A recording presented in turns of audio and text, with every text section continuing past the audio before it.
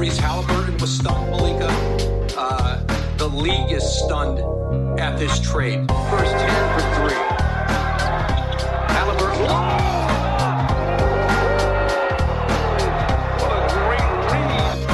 Now he's going to steal. Corte throws it down. Here's Turner just back in. Gets his own board, going strong.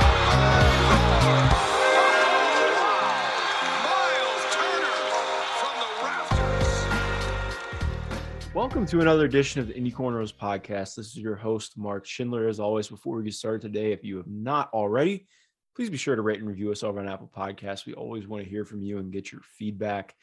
I am really excited to be joined by my good friend, co-host, and colleague, Caitlin Cooper. Caitlin, how are you doing today? I'm doing well. We're doing another draft pod. I've already given it away, but do you think that with who we've selected today, that we're flying too close to the sun the night before the NBA Icarus-y draft lottery? Yes. This is Icarus, Mark, and Caitlin draft night here. It's not draft night, but you know what I mean. We're very much so playing this one close. So yes, obviously, like this will coming out tomorrow. This will be out in the morning. The draft lottery is this evening. I believe it's 7. It's normally at 7. So we'll find out where the Pacers finally do select. But today we're going to talk about Jabari Smith, who is a really interesting prospect to look at through a lot of lenses. It's going to be just you and me today because partially we were ready to take the training wheels off, but also my friend who was going to come on today had to cancel because he ended up having a last minute thing pop up. But we move. Caitlin, I guess the first thing I should ask you, what is your overall takeaway is the wrong way to put it, but like I guess going into these games before you watched them, what was kind of your thought process here based off things that you'd heard or maybe seen? To be honest, I'm trying not to hear or see as much as I possibly can. And as you know, like I didn't really watch much of the college basketball season during the actual college basketball season. And I did not watch Auburn in the tournament. I watched some of the tournament games, but I didn't watch Auburn play. So I didn't have much, I guess I should say, bias heading into it. And by the last 3 games, which I should point out which ones we watched them play Miami, we watched them play Alabama, we watched them play Texas A&M.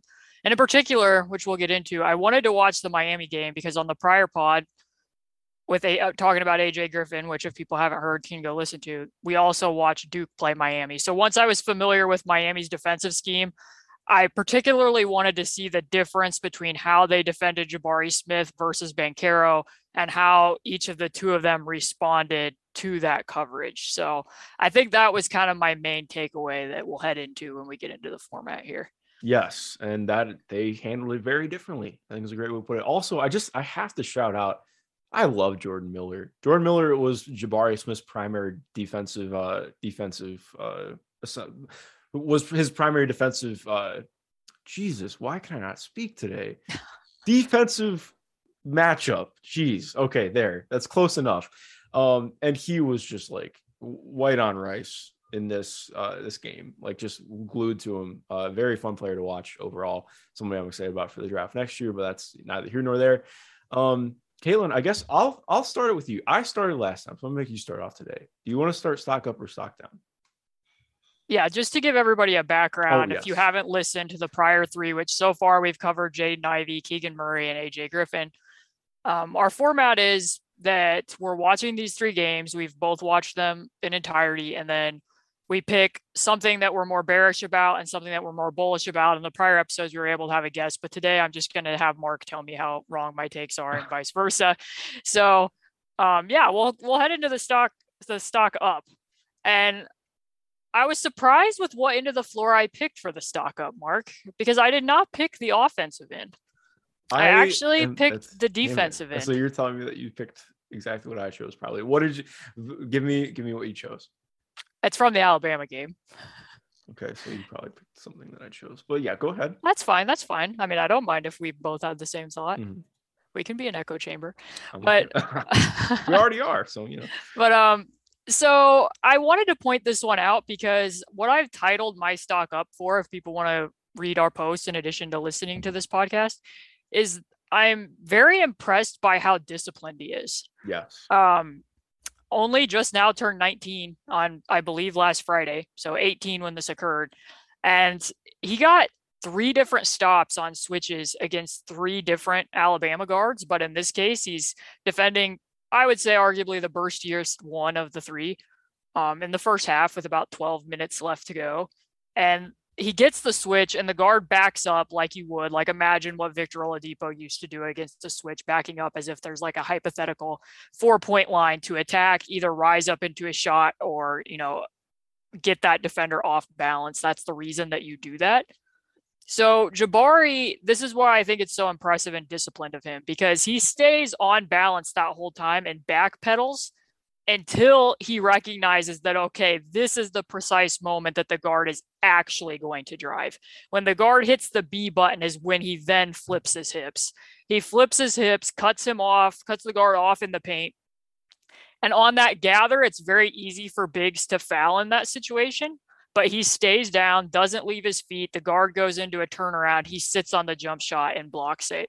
And what I'm about to say next, before I have you react to that, I don't want people to interpret this as Ijax slander. I really don't, no. because I've included it in the post just to show as a comparison, because Ijax is also a very young big. And I think some of the mistakes that we see him make are the norm. It's normal. Both of these players both move very well on the perimeter, but the difference here and what you're going to see is what I said about the hip flip, that a lot of times when Isaiah Jackson immediately makes a switch or the guard backs up, he will already open his stance before that guard has even attacked. Like, I mean, we can remember pretty vividly the clip where, for whatever reason, at the end of the season against the 76ers, James Harden gets him on a switch and he immediately opens up and shades him to the left when Danny Green is in the ball side corner. Like, I don't know why you would be funneling James Harden to his left, period, let alone into TJ McConnell as a help defender. And he kind of makes that little mistake fairly often. And it's not me being low on Isaiah Jackson or saying that, he doesn't move well. It's just me pointing out that, like, Jabari already having these types of instincts makes me think well of him in addition to his ability to slide his feet. Yeah, no, I think those are such great points. He is such an, this is something we'll probably talk about throughout the podcast. He is a really interesting case of talking about what athleticism is and like functionality of it. Because it would be wrong to say that he's not athletic, but like he is, and this will something that we'll talk about a lot on offense, but like he's a very stiff athlete in some regards. But then like you mentioned defensively, how do you feel about, okay, so I think like going laterally, he is really good at that, in my opinion, especially for his size. Like he's like so good at, like, he's 6'10" and he makes you know that he's 6'10", which is something that I really appreciate, because there are a lot of guys who like don't quite have the same ability to play out as aggressively on like a switch heavy scheme like Auburn played. How do you feel about him changing directions though with his hips? And the Alabama game, I thought, was pretty superb, to be honest. Mm-hmm. I mean, there's so many times where he keeps his body in between the ball and the basket. This one in particular, there's another case in the second half where, again, he waits for the exact moment when the guard's going to attack. And then rather than that guard getting a straight line drive, he diverts them baseline, is able to tap it away. I think that there's some times where he's going to make some mistakes, but in a way that's comparable for the Pacers, he had a rim protector behind him. So if Miles Turner's on the roster, we have a pretty good sense of what that would look like. Yeah, exactly. And I think that you hit exactly what I want to hit on. Like, what's kind of remarkable about him to me too, because I agree, I think he's good at changing directions with his hips.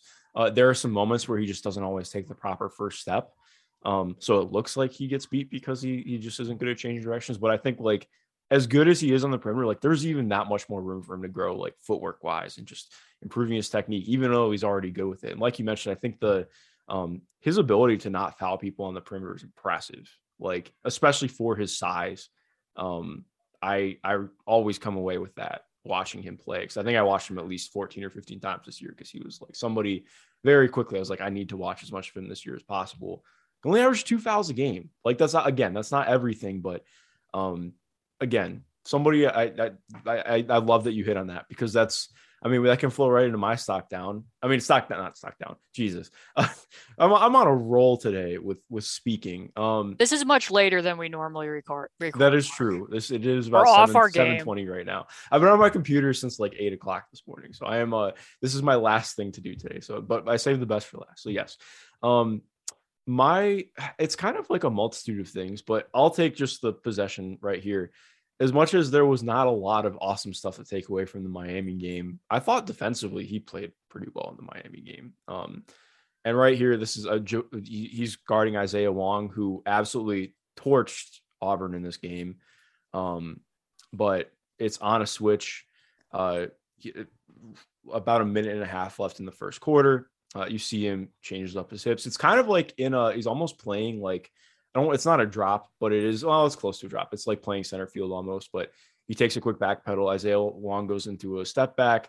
Jabari comes all the way out up to him and meets him on the perimeter, which is like, obviously, like, of course you're going to, but I think one of the things you hit on, the way that he times things is really good. Like if he just takes one wrong step, that's a wide open layup, but he comes right up. He doesn't open his hips up.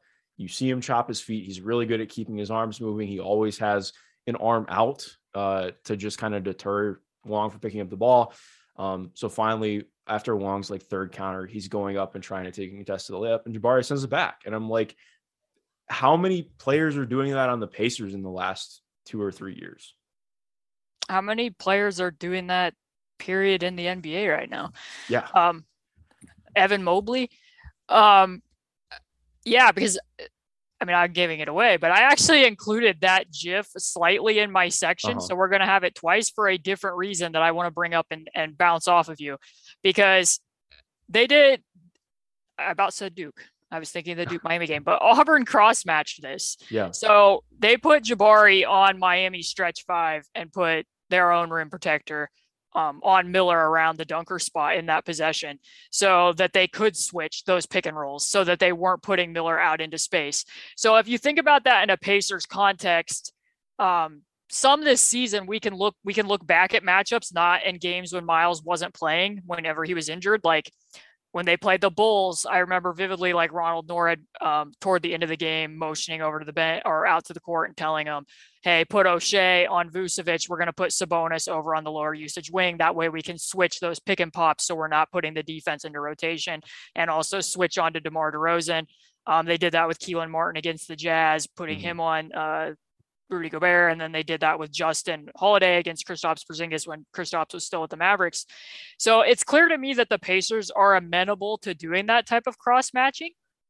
And this isn't something you clearly couldn't have done with like Miles and Sabonis. Like they tried to have Sabonis switch at times when I didn't really completely understand it.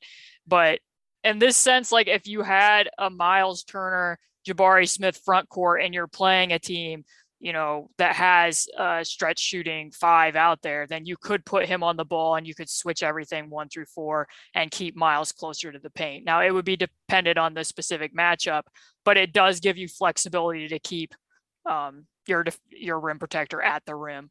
So I kind of want to, just bouncing off of that, like thinking about Jabari, Miles, and Isaiah Jackson, like defensively, what do you think about those various combinations?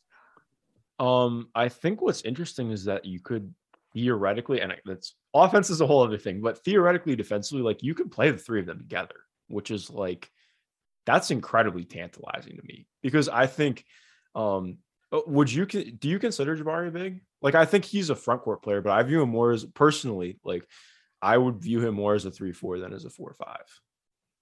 Yeah. I mean, I don't think I would be playing him at center in the NBA currently. Yeah. Okay. So cool. We're on the same boat with that. But yeah, like I think like if let's say if Jabari is out there defending a 3, like I'm not. Yeah. Like I could totally see that. Like him and Ajax both playing out there, finding a way to play with Miles. Like you don't even have to find a way. Like obviously, yes, Ajax has to rein in some things defensively, as we've talked about. But I mean, that's like the most versatile front court defensively the Pacers would have ever had. Am I wrong in saying that? Yeah, I mean, I'm just thinking about like even just any 2 of them out on the court, that the benefit that you would have is, to me, that each of them would be doing less of where they're least comfortable. Yeah. Like you wouldn't have to have as much of Miles defending in space potentially. I mean, against certain small ball lineups, it's going to be what it is. I mean, we all saw Brook Lopez guarding Grant Williams yesterday in Game 7, but guarding in italics or not italics. Yes. So yes, helping off to protect the rim and getting more than they bargained for, I guess is the way I should term it. What a wild game. But also, like with Jabari, like he's not going to have to protect the rim, and he's not going to be like with his off-ball coverages. I think is probably the area where he struggles the most at by my eye, from what I've seen. So he's not going to have as many trouble poking his nose where it doesn't belong necessarily. And then conversely, like with Ijax, I'm still kind of on the train of thought with him that defensively, with either one of them, I'd like to see him kind of in the rover role where you're, guarding a lower usage wing in the corner and being able to roam sideline to sideline because he does move so well. And then that would help him not rack up as many fouls. It's kind of like, the point I made, I don't remember how many podcasts ago about, like, I understood why the Grizzlies weren't playing Steven Adams against the Timberwolves, but the drawback of not playing Steven Adams against the Timberwolves was that Jaren Jackson had to play full time at the 5 and that his foul rate was back up without having the center out there. So I think that you would have quite a bit of flexibility defensively between the three of them. But, there's always the case that, you get into a playoff scenario where, they might be wanting to call Miles up into the action, as we've been seeing so many bigs getting hunted. And then, your scheme isn't exactly the same, but that's something to think about a long ways down the road. So, my general stock up was just me being impressed by his discipline as a 19-year-old defending. Yeah, no, I'm right. Seems like we're on the same page with that one. Yeah, no, 100%. And like you mentioned with the off-ball stuff, it's a good thing to bring up because I felt like he tries to do some good things, but like some of it is like he there were a lot of times with him like helping off strong side corner and like I will say too, like from watching Auburn play a lot this year, I think chaos is like the best way to explain a lot of what they did on both ends. That's a personal opinion from me. You don't have to agree with that one, but like there was a lot of that's a lot of how the roster was kind of constructed, in my opinion. And like you could see it play out sometimes. But yeah, I agree. Like honing in some of the things he does off ball would be interesting. How did you feel about him as a as a rim protector or playing as a low man?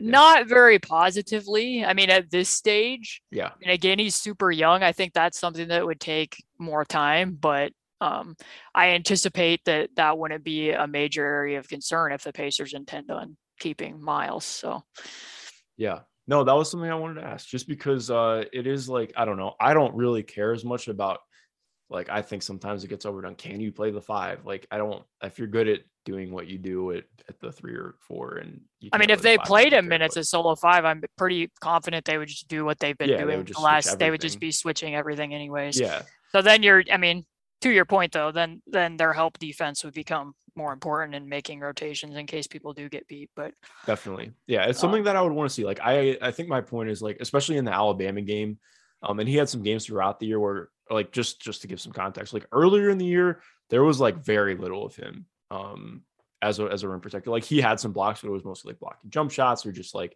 a random like help side thing. But he showed, like, in the Alabama game, he had a couple possessions where it really, like, you're like, oh, okay, there's like some of the help side stuff. And again, it wasn't consistent this year, but it's like you mentioned, he's just turned 19, something that'll be interesting to track as he develops for sure. Is there anything else you want to hit on defensively before we move on to stock up, stock down? I mean, just to stock down. No, I think we're good, but I do want to have a little interim because I did prepare a game that I forgot about until just now. Perfect. We've done 4 of these podcasts.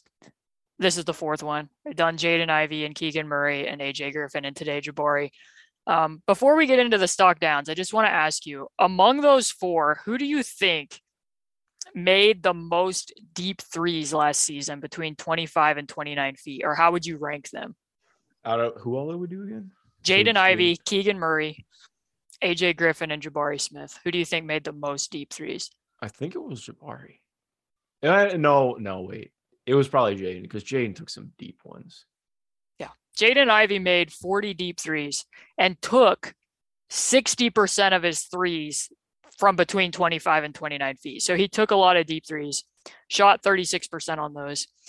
I bring this up because I find it interesting at the context of what I think most people would probably assume, because Jabari is second in makes as well as his percentage of attempts, made 34, attempted 42% of his deep threes. Keegan Murray made 31 and attempted 34% of his deep threes, and AJ Griffin only made 10 and attempted only 22% of his 155 threes as deep threes, and only shot 28% on the deep threes. So that was interesting to me.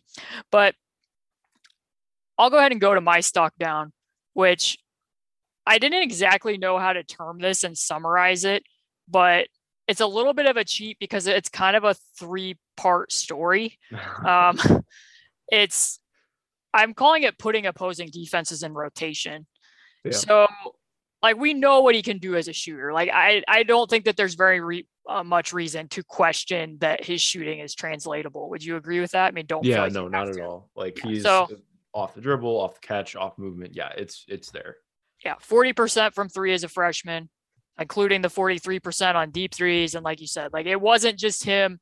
Like, when you mentioned shooting off the screens, like, it wasn't just him doing, like, and again, I don't want this to be slanderous, but like, Miles logged some possessions off screens this year, but that was like, they ran a couple, like, they called their sideline out of bounds play line, and it was like Sabonis stepping in, and then he would kind of pop out, and that was off a screen, or like him standing in the corner and getting a corner pin in, like, or maybe a flare. Like, it wasn't generally him moving around off screen plays. Like, you will literally see Jabari going around a pin down as a 6'10" person, like what you would see like sometimes Karl-Anthony Towns, or even, strangely enough, Jonas Valanciunas did some of that this year as well.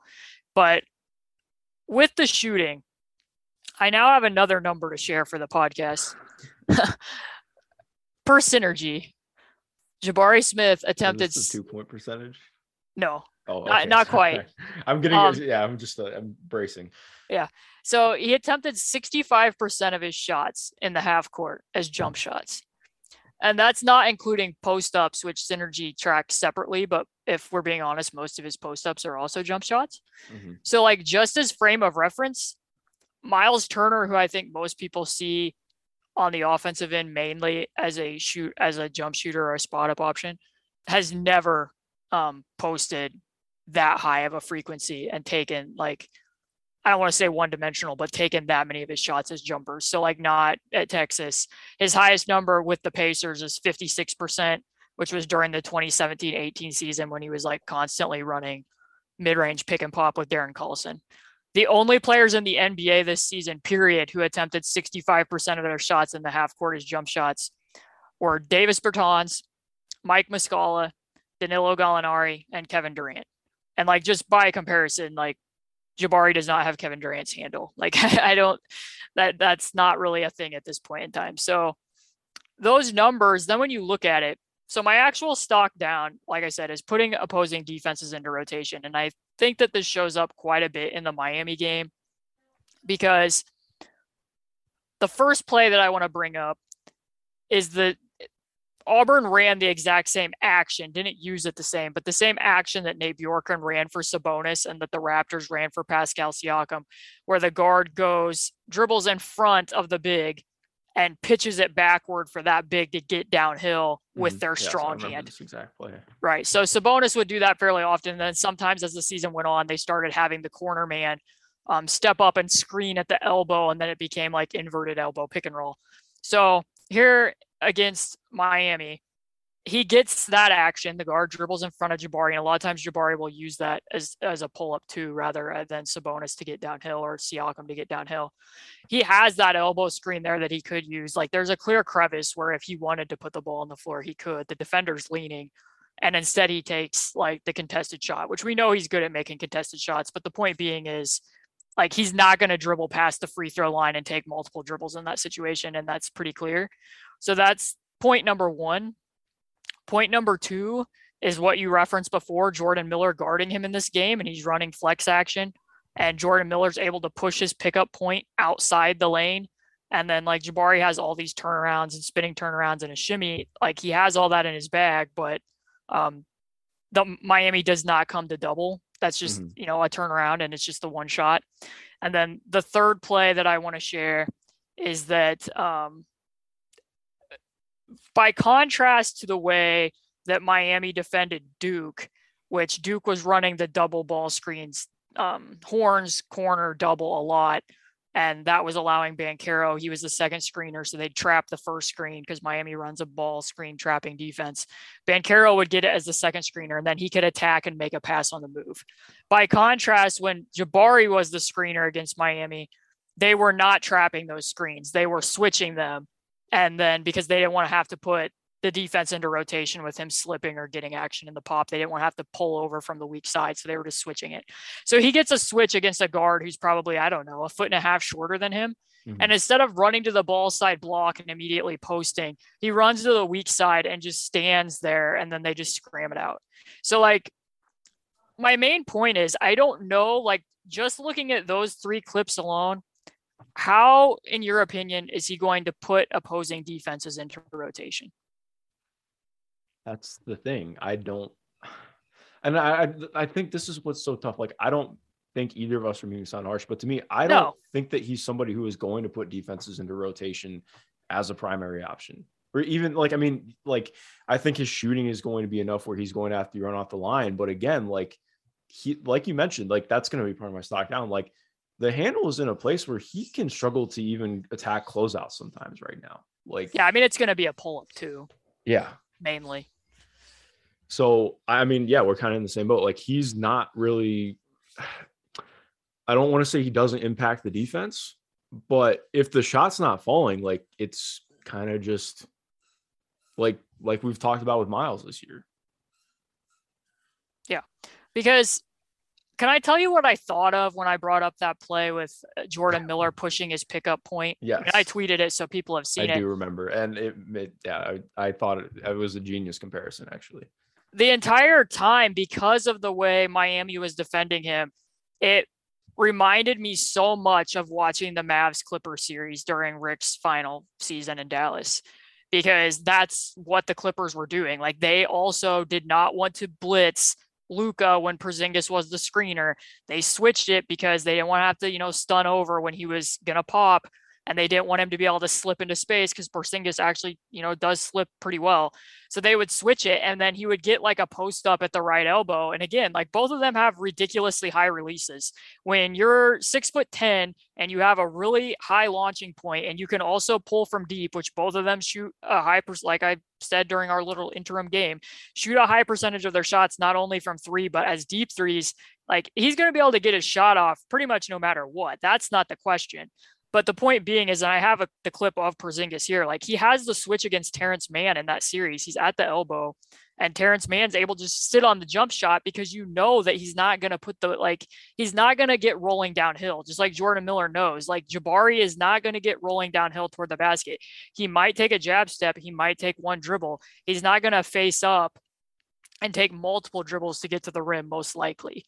So neither team brought a double. And that's how you're going to put opposing teams into rotation.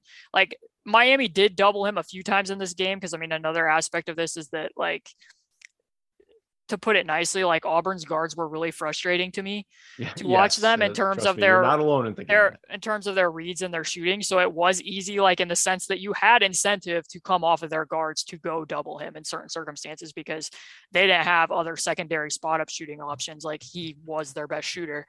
But the Mavs were like, okay, you have Marcus Morris on a switch, you have Paul George on a switch, you have 6'5" Terrence Mann on a switch. Like we're not going to come double that. So by the end of the series, if you remember, like Rick Carlisle put Porzingis in the corner and used him as a cutter, and they were playing Boban because in difference, like the Clippers would blitz Luka when Boban was the screener. And also when Boban was on the block, they were bringing people. So they were bringing doubles, and Boban could post out of it or pass out of it a little bit. So that was definitely heavy on my mind, particularly because we have a pretty good reference point of how Rick Carlisle uses those types of players in those situations. Yeah, no, exactly. You are speaking words that I have thought about a lot. Yeah, it is. And especially bringing up that series comparison is a great point. Do you want to know what Jabari Smith shot on twos from February onwards? It's a 13-game stretch. Oh dear. I know that he attempted just like looking at his twos, only 21% of his twos came at the rim, but I do not know what his conversion rate is. I'm kind of afraid to hear. It was, well, so on the season, I'll tell you on the season in just a second, but this stretch, so from February so February is their last game against Alabama, all the way through the Miami game. He shot 39.4% on 7.5 attempts per game from two. Granted, a lot of those are jumpers, but also like that's kind of the point. Like a lot of them are jumpers. Like, and I think this one's so tough. And this was probably the toughest one to not have a guess for now that I think about it in retrospect.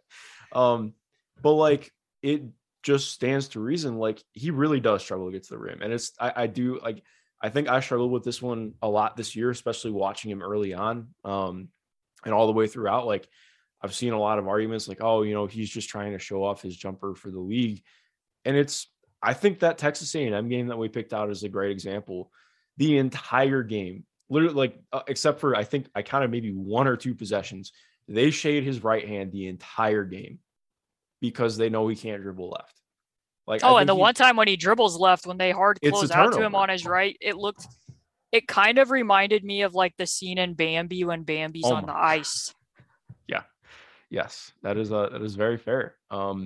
And again, that's not trying to be unfair to him, but it's just like, that's where he is right now. Like that is my stock down is his handle, because as good as the shooting is, and to give him credit, like there are like one of the things that was really cool to watch within this year is he got really good as a grifter, which I always appreciate in scores. Like, he picked up fouls like a monster in SEC play, like really picked up his foul rate. And a lot of that was off rip throughs. Which I think that's something he's going to get a lot in the NBA. I don't think he's going to get it the same way, especially like we talked about, like this stuff is going to look different, but I do think that was a nice thing. But even on the plays where he does get downhill, you see some of the issues attacking at the rim. Like he really needs to load up to get a lot of pop around the rim. Like there was another play that will be in my stock down, like, and it's in the Miami game. He is spaced out to the dunker spot on the weak side early in the second half. Wendell Green is about to go for a shot. So like two Miami defenders inexplicably close out on him. Jabari is wide open in the dunker spot. Wendell Green kicks the ball ahead. Jabari gets it. He has to bring the ball down first. Sam Wardenberg closes from the other dunker spot, blocks him at the apex. Jabari gets the ball, has to go down with it again, takes a pound dribble, and then he wraps it to the other dunker spot. And honestly, Walker Kessler shouldn't miss the shot. He just had a really rough game, if we're being honest. But I think you see just a lot in there. Like, I do have questions about his verticality off the front foot. I think he should, like, I'm not trying to say that he can't jump, but it's just like there is some definite questions about like the being able to bring up the ball. Well, also like, because I think like there are times like even like pulling in from the Alabama game, he did have a decent drive off of a DHO, but he tries to bring the ball up and loses it.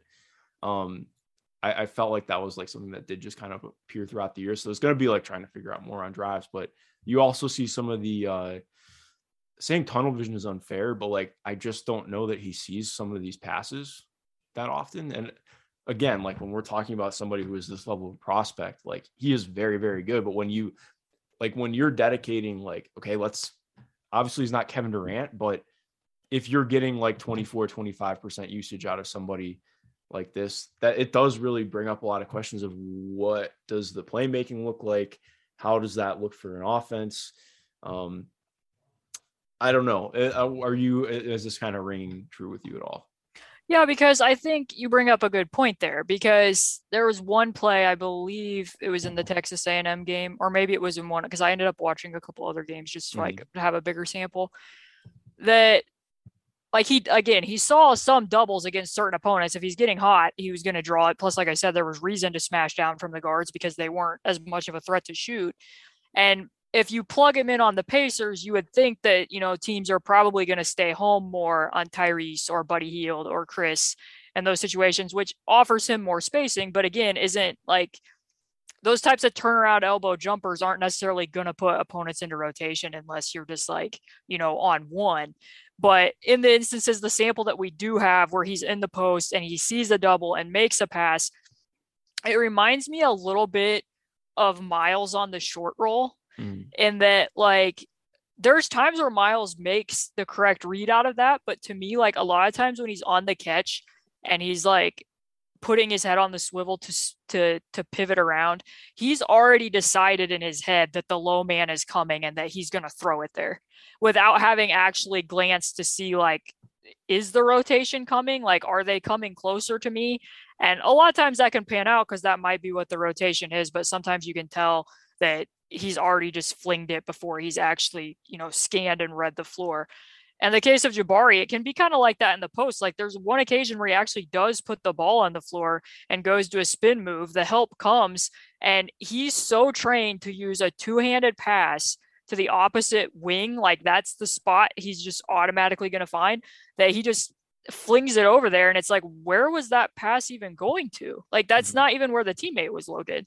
So it is kind of a two-pronged issue, because like, if you watch that possession, like his own teammate who did the post entry pass did not help the spacing at all. Like you got to pull over into the corner so that he can make an easy kick out, and so it spaces out the other defenders. And that didn't happen. At the NBA level, you would think that it happened, but still that didn't impact his read. It didn't impact that, what his feel is and what he was already looking to do. Yes, exactly. I think that's a great way to put it. And I like, again, in fairness, like this Auburn team was high on talent, but not like the most high on feel, just in general. Like that was the thing that popped up. That was abundantly clear. Yeah. Yes. Because in the Texas A&M game, like, sorry to interrupt, but like they're switching most of the off-ball screens involving him, even to the point of like putting guards on off-ball screens. And then it becomes like the end of the, the Mavs Clippers series, where Porzingis is getting put in the corner and they're using him to cut, with Boban more in the middle of the floor, that they're using just Jabari then as like a floor spacer where the guards can get in and attack, and the guard draws the help clear off of him at the nail. And like, that's an easy pass. Like, that Tyrese is going to make that pass. Like that's a shot that Jabari is going to get. And if you can make it, then like, tremendous, because there's no way that guard closing out is going to bother. Again, it's a high release. It's not going to bother his shot. But at the same time, like, it's kind of clear that you can scheme him out a little bit against the switches.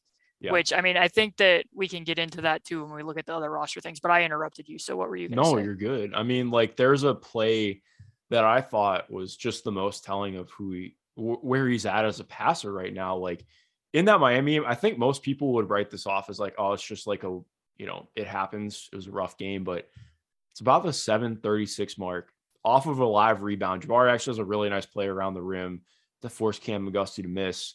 He gets the ball. He looks to his left, has two hands on the ball.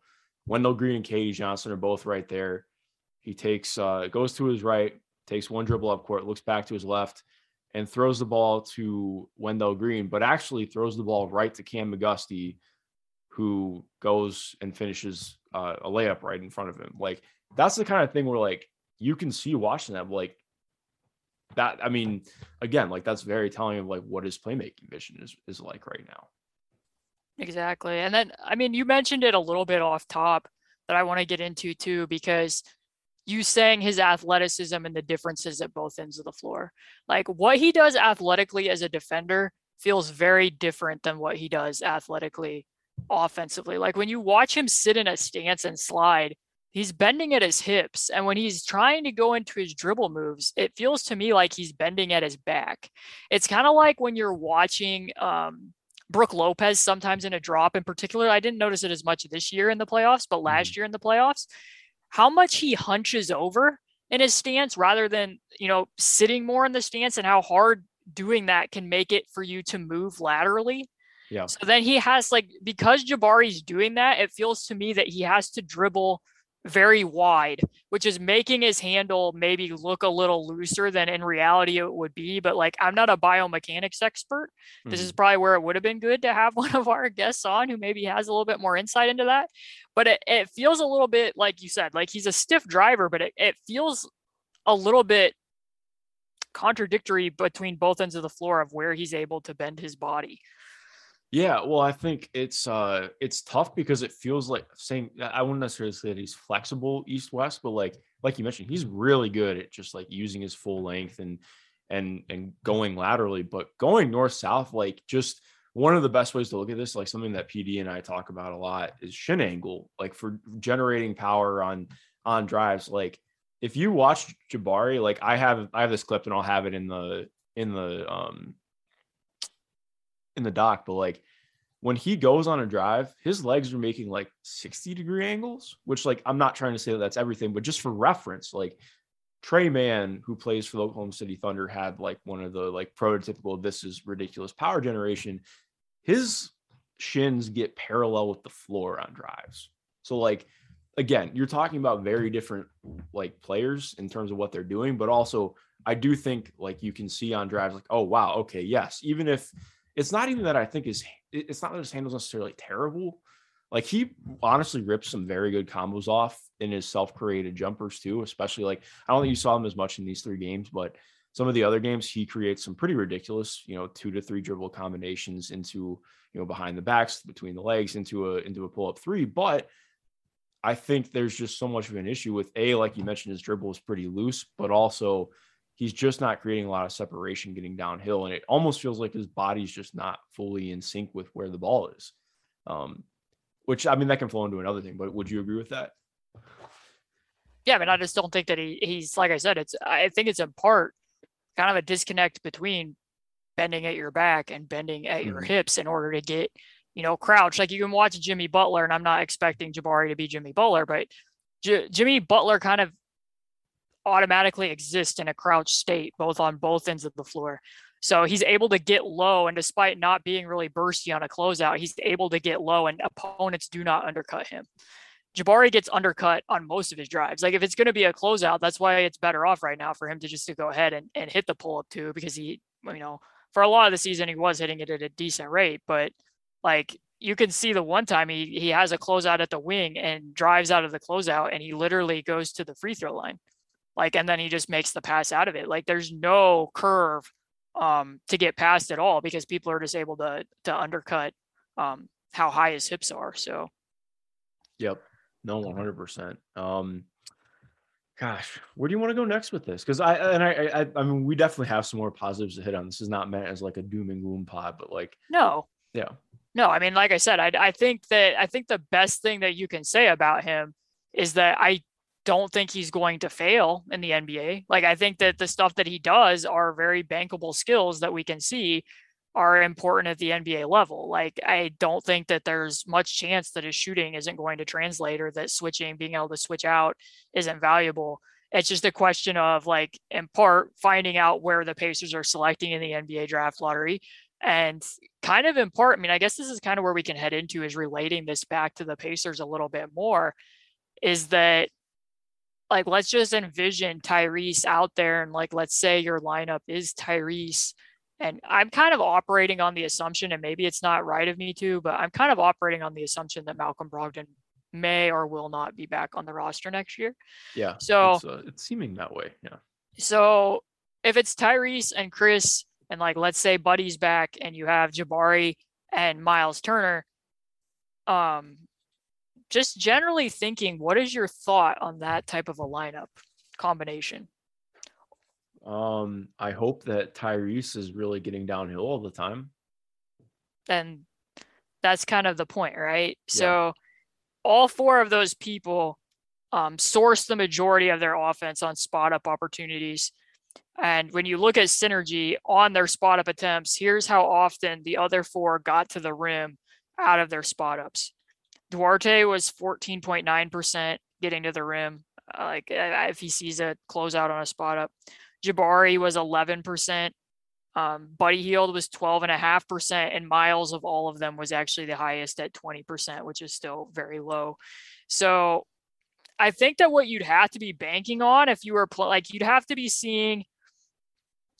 to believe in what Buddy's secondary skills were at the back end of last year and feel really good about them. You'd have to believe in what Duarte did in unassisted field goal attempts.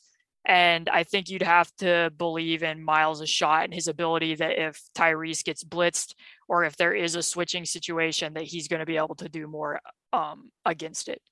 And that one of them is going to be able to make passes. Because otherwise, like, it's kind of the difference between surrounding, your main guy with spot up shooters, and that can make sense in a lot of contexts, or surrounding your main guy with a lot of secondary creators, so that like kind of what we're seeing from Boston, where you have a lot of guys who can drive and kick.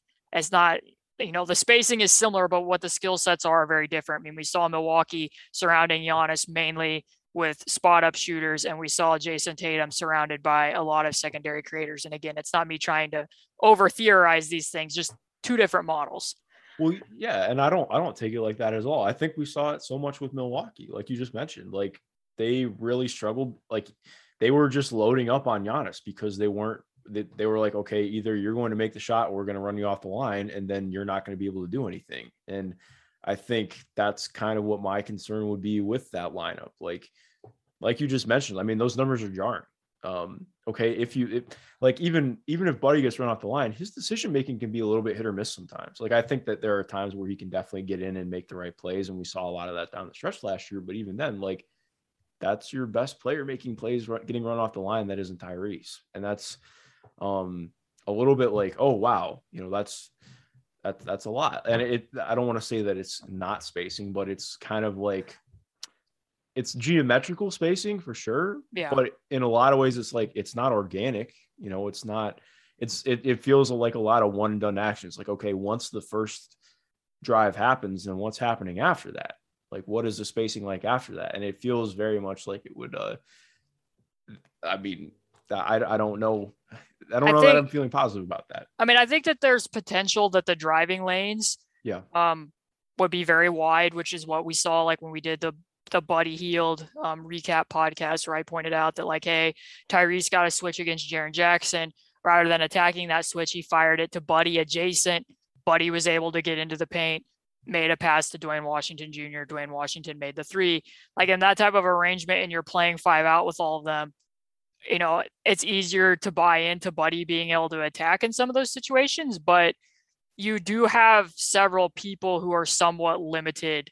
Like I said, it's not that Jabari can't get a shot off against the switch, or that Miles wouldn't be able to shoot over the top over somebody against the switch. It's just that we've seen Tyrese be very overly selective in those situations, and like not want any part of Evan Mobley switching out to him, or Jaren Jackson switching out to him, or, whoever it may be. And then you also would have two bigs that like aren't exactly known necessarily for their passing feel, or for like their low post ability and drawing consistent double teams. So what else is putting the defense into rotation in those situations is the question. And do you feel good about it all being on Tyrese to predominantly bend the defense? No. Like that's the kind of thing where, like, again, like if you're theorizing it, like let's say, because again, he's made, and there's so much that I like about Tyrese. It's not me questioning him as Pacers potentially being. We haven't seen it yet. Yeah, we haven't seen it yet. Like we said, he had like 3 games where he led the team in shot attempts, and it isn't necessarily only about the attempts. It's just the amount of pressure it would be on him to constantly be bending the defense and again, he mainly relies on his floater. I mean, there would be other combinations you could go to where like in some lineups, you'd be able to have Isaiah Jackson, and hopefully he would have some roll gravity that would shift defenders to the interior more. But because I mean, we also have to talk about the fact that like when you're watching this current Mavs series and you're seeing the difference between like how much it's mattered that Maxi Kleber has shot the ball the way that he has. I mean, he's practically shooting like 50% on like what, I forget how many attempts, but a decent volume of attempts. And like that's actually unlocked them to play 5 out more than what was the case with Kristaps Porzingis. And even with him, bombing and stepping out however many feet. And like Miles can make threes, but he's been in like the 33% range and only sees, contests on like 30% of his attempts the last 2 seasons. So in that situation, like if you're just looking at the combination between he and Jabari, like I think, and Miles' sake, based on what he wants, you probably are using, Miles more as the roller, the screener in those situations, and spreading Jabari to the corner, because Jabari's actually, shot the ball pretty well in the corner for Auburn on very small volume. Whereas, Miles, I think for his career is shooting like 32% from the corners and is much better above the break. So like that arrangement works, but then it's like, how much do you trust Miles to make plays out of the middle of the floor? Yeah, no, exactly. Like that would have to be a huge improvement from him. And I think we're in the same boat. Like, I mean, again, that's just kind of like, we haven't seen a ton of it in a way that makes me be like, yeah, let's go all in on that. Because here's again, I have prepared some numbers for the podcast. Miles' potential assists. So, kind of famously, as you know, when they were in the first round of the playoffs against the Heat, I think he averaged around 50 touches per game, no Sabonis, and he averaged 0.5 potential assists, which was the fewest of any player in the first round of the playoffs on that volume of touches. So, like, that wasn't Sabonis like getting all the touches and he just didn't have an opportunity to, pass the ball necessarily. Now, that was 2 seasons ago. And there are some times where, like, I think in part, like seeing some of the reads that Sabonis made on like backdoor cuts, we did see Miles like thread a few passes in the last 2 seasons that I don't think we would have seen earlier in his career. But since Sabonis came to the team, here's the change in Miles's assists per 100 possessions. With Sabonis, he averaged 1.3 in minutes with Sabonis, 1.3 assists per 100 possessions. Without Sabonis, 2.5 assists per 100 possessions, which is about like the rate that Justin Holiday would have had. Like Goga's at like 4.9 assists per 100. So, it's not like he's going up and doing a lot of playmaking just because, okay, well, they're not funneling everything through Sabonis. Yeah. Well, I mean, what are your thoughts on that? I think that with more reps, its potential. And, one thing that they did do that helped Goga in short roll situations when like they're playing a team that deliberately traps the ball, like when they played Minnesota and Boston started trapping Tyrese because Tyrese was like unconscious in that game in Boston. They always cut the backside corner, which when you do that opens up the reads a little bit easier. Like Goga got pretty good at making that nice like bounce pass with O'Shea cutting the corner. Like it was an automatic that they were going to do that because it really puts a lot of tension on the backside defender to make a choice. And a lot of times like they don't recognize the cut, they'll go with the shooter and it makes it easier. So like I trust Rick Carlisle and company to do things like that could maybe make some of those reads easier. And it does help when you have Tyrese who can hit a pull-up three, because then the area where Miles is making the read becomes more open. And if Miles is hitting shots at a decent rate, he'll be played closer, which again will make those reads easier. But like overall, I haven't seen from year 1 to year 7, I can't say I've seen much growth in the passing department. Yeah. But it's also because, I mean, somewhat contradictory to what I've said, like they don't have him do that in part for good reason, but because they haven't had him do that, he hasn't had a lot of reps to work it out either. Like that probably doesn't make a lot of sense, but no, that totally makes sense. I get what you're saying. Yeah. I mean, he frustrates me at times where, like I said, he's already determining that he's going to throw it to a specific spot before he's seen it, and where it kind of looks like he stalls out, like early on in preseason last year when they were letting him do some in delay, swapping Sabonis to the corner and letting him do it, and how, if the initial DHO wasn't there, it was like, oh no, what do I do? Whereas like, if it's Sabonis, it's like, okay, well, we're going to deliberately run the first guy over it. And now I'm going to go into the next one, or I'm going to change directions and go to the other side, or I'm going to pick it up and keep my eyes up. Cause that's part of it too. Like Sabonis did a pretty good job of keeping his eyes up out of those actions and recognizing stuff. Whereas Miles is a little bit more focused on his handle, in spite of the fact that like, it's kind of like what you said before. Like when Miles has to dribble side to side, he seems not very confident in his handle by comparison to some of the growth we saw this year in him knifing to the rim if he saw a closeout and attacking north-south. But also, like just with Jabari and Miles, like what would that mean for Isaiah Jackson? Yeah. No, that's a great question. Because we talked about the defensive fit, and I get that. I like rotating any two of the three of them out there for the most part, but like, where would Isaiah's minutes come from, or where would his path to upward mobility come from? Well, yeah, exactly. Like that, but also that feels very much so like you're boxing him in as to what he's going to be offensively. Like, right? I mean, we kind of talked about that. I can't remember which pod we talked about that on, but I mean, at least to me, it feels like that a little bit. I mean, I think that in that situation, they would probably be playing.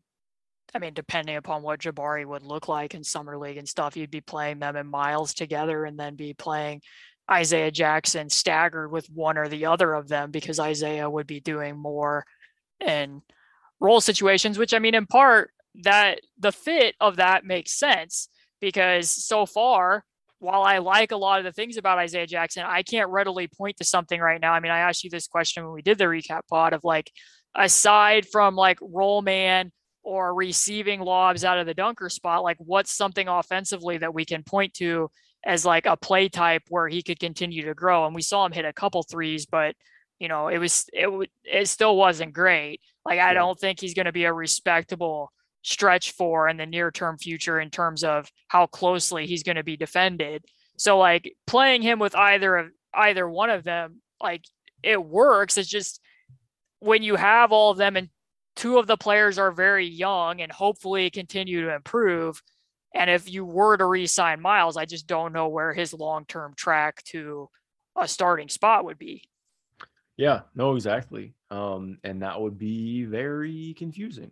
And that's kind of the thing. Like, if the Pacers do, luck out and get a top pick tomorrow, like, that's something to consider, because a lot of the players that are pegged at the top of the draft are fours. So, yeah, definitely worth noting. And I mean, and that is an area like the Pacers need a starting four. It's just, again, like, we don't necessarily. My general line of thought is that Isaiah Jackson, if Miles is back, will be the backup five, and they'll continue to get him minutes there, and he might see some swing minutes at the four, but I don't know. But I think well, I mean, I guess I never did mention the fact that, the difference between, I talked about it off rip, but the difference between, Banchero and Jabari in that Miami game, and the fact that they were trapping the screens with Mark Williams, which allowed Paolo Banchero to get, the shots out of the second screener and then making a pass on the move, I think is what differentiates the two of these two people the most, and what the Pacers would need to consider if they were to get into that situation of who they would select, what they value more. I mean, I don't know that answer to this point. And, like, I hope people don't take away from this podcast that I don't think Jabari's a good prospect or that he wouldn't work with the Pacers. Like, I can see lots of ways that he would. I think, like I said, I think his skills are translatable. I don't think that you need to worry about it in that sense. It's just, if how much do you value having a potential number one option over somebody who's going to be more complementary and potentially schemed out, not schemed out in the sense of being off the floor, but schemed out somewhat against switches where if he isn't really hot, then he's playing off the action with a very high pick, I think is the main question that the Pacers would need to be asking. Yeah, no, that's a great point. Like, I think that it's very much so, if they are confident in Hallie becoming that guy who can consistently collapse defenses and will consistently collapse defenses, then I think that greatly changes how I view this. Yeah. But I just think you and I are kind of both in the same boat where it's like, I don't know if I'm there yet. But regardless, I mean, I think that's what makes the draft so interesting. Like, and I think if I remember correctly, we hear from KP after the draft lottery. Yes. So I imagine we won't really get that much more clarity, just knowing how this team tends to ride. But I do value hearing what he thinks, though. Oh, yes, for sure. Like, especially because we haven't heard from him since the trade. Yeah, since the trade. And even then, he didn't even talk that long. I feel like it was only like 15 or 20 minutes. So it will be interesting. Caitlin, do you have any other closing thoughts on this one? No, actually, I think that I do have something. Oh, yeah. It is worth noting too, like, this is another one of the and this is more just like some stuff that I'm trying to figure out more as somebody who really follows and covers the draft and trying to figure that out. Like, how much do you play into intel and stuff like that? Like, I think obviously it's an important part, but like, it is like notable, like Jabari is like an insane work ethic guy. I feel like we hear that a lot, but this is like something that's been reported like for a while. Like, his dad was an NBA player, Jabari Smith, because he's Jabari Smith Jr. He has been like literally training him since he was a kid. They've had to like lock him out of the gym in Auburn at times because he is trying to work out that much. Like very much so like somebody who has made rapid improvement in his game. Like in talking to people who have covered him since he was, coming up in grassroots, like not that he wasn't a prospect, but he wasn't like close to this level of prospect a couple of years ago. Like he was not that he wasn't a shooter from outside, but he was somebody who was like mostly doing a lot of mid post touches. Like he still does that a lot, but a lot less of what he was doing as a shooter from outside. So he has made a lot of rapid growth in his game. I think a lot's just going to hinge on what do you make of him as a physical in terms of like his athletic ability. Like what can your training staff get out of that? What can your development staff get out of that? Like, is there more bend in him like that you see? Like, and I think that's part of what makes it interesting with him being, I think he's the second youngest player in the draft class, youngest or second youngest. So I think Jalen Duren is actually younger than him because he reclassed. But I mean, AJ Griffin won't even turn 19 until a couple months after the draft. Okay. So. I'm wrong, man. He's one of the youngest players in the draft class, but yeah. It does bring up a lot of questions. No, I think that's a really good thing to bring up because whenever Adam was on the first episode, I brought up a tweet that he had where he was like, I forget what percentage he indicated, but like somebody asked for like draft hot takes and he's like, my hot take is that a lot of that development happens after the draft and that it's really important to know the prospect's aptitude for learning. And I think I agree with that. Like, I'm not saying I care about some of the ridiculous questions that get leaked that are asked at the combine. I don't care about that specifically, but actually knowing the people that you're drafting and knowing that type of stuff about Jabari and whether, meeting also with like, if you have biomechanic people that work for the Pacers and other stuff and having those types of conversations. This is why I personally am not going to tell the Pacers who to draft on any of these podcasts because I'm not privy to what they're seeing at these workouts or being able to actually know what type of person this is. It was my same approach with the coaching profiles. Like I can tell you what Chris Finch runs out on the court and whether I think that it would fit. I don't know him as a person to know if that's going to be good for the Pacers locker room. And in that sense, you just have to hopefully trust that they do the vetting and know that they're going to bring in the right personality in that sense. So I think it's good that you brought that up because I value everything holistically. Like I was going to ask PD too when he watches games, like just even, and this is at a very much lower level, but just even growing up in a coaching family and going to opposing teams' games, like it wasn't just watching what was happening on the court during the game. It was also watching the pregame warmups and what players did during those warmups. Would they take other shots that they might not normally take in a game? Like, I think that would matter somewhat at a draft level because some players might be restrained in what they get to do in college. Like, maybe a big in a specific college coach's offense doesn't have the opportunity to shoot, but maybe if you're out there for warmups, you will get to see, hey, what's that guy's shot look like? And like, I know that it's not a contested shot, but in the sense of like, you're actually getting to see the mechanics of what it looks like. That's not something that you see when you just what I did this week, which is just pull up these games and watch them and be able to do this podcast. So the Pacers clearly have been doing a lot more work on all of this than I have. We hope. But I mean, we did put a lot of work into it. So I'm excited. I think this one turned out great. We will have a lot of stuff coming up after the draft lottery and throughout the draft for sure. Caitlin, this was great. Sad Jeff Teague's on the line tomorrow. Oh, please, dear God. Can we, for your sake, I would like to see sad Jeff Teague retired, like real Jeff Teague. I think he is retired. He's a scout now. I'm pretty sure. Yes, I think he is. Yeah, you couldn't have told me that was going to happen 5 years ago, but we're here now. Al Horford is in the league longer than Jeff Teague. How crazy is that? Like Al Horford outlasted Paul Millsap, Jeff Teague, Kyle Korver, DeMar Carroll DeMar Carroll. Yeah. Al Horford is the last remaining starter from the Space Hawks. God, I miss that team. Did you like that team? I love that team. They were so fun. Shout out to Mike Scott. Mike Scott was so fun on that team too. All right, that is a perfect place to leave off because we have lost our full audience by finishing off and talking about one of my favorite teams of all time. Gosh, we'll talk about them more. To everyone listening, thank you for listening. And most importantly, have a good rest of your day. Regardless of what happens in the lottery, it's going to be a good day. Promise. I'll talk to you later.